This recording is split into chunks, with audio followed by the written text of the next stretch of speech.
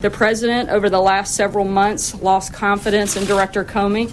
The DOJ lost confidence in Director Comey. That coming from the White House yesterday. However, outside of the White House, the breadth of leaks over the last 24 hours has been downright astounding. Washington insider Jamie Dupree following some of the highlights from leaks in major reporting this morning at WOKV.com and in the News 104.5 WOKV app. Today, the Senate Intel Committee has a hearing about worldwide threats. Comey was scheduled to testify, but he's going to be replaced by the acting FBI director after his firing Tuesday night. Dory Scheimer will probably be glued into that one in our Washington bureau later this morning. And that acting director now in the hot seat, you'd imagine that there will likely be some questions about what happened, though he may not be prepared to answer any of them. Yeah, nobody is happy about the situation they're in, both the senators and the acting FBI director, I would assume.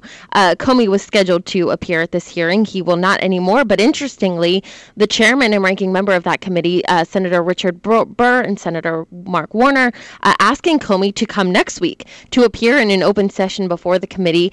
We don't know yet if he will accept that invitation. It's going to be an interesting storyline to watch to really see how Comey handles this role now that he's outside of the FBI. Will he continue to stay in this congressional fray as those congressional committees really buckle down and dig their feet into investigating Russian interference, or will he back out of the limelight and try to avoid being involved in this any further? So he sent a letter to FBI personnel yesterday, but that was pretty much all. And then I heard, and I don't even remember where I read it this morning, I read so much on this story about the president even considering going over to FBI before the end of the week and actually, almost like to improve the morale around there by the end of the week. Yeah, I mean, it's something that the White House is really going to have to work through.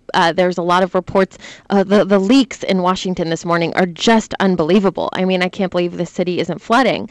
But the part of those leaks in a Washington Post story, some rank and file and some higher level FBI officials telling the Washington Post that they feel like President Trump and the White House are waging war against the FBI. And that's a really dangerous position in relationship for there to be between the White House and the intelligence community and the FBI. So President Trump is going to have to make a decision about how he handles that. Dory, thanks. As Jamie just wrote in an email about 5 minutes ago, we'll see what else happens today. Buckle up.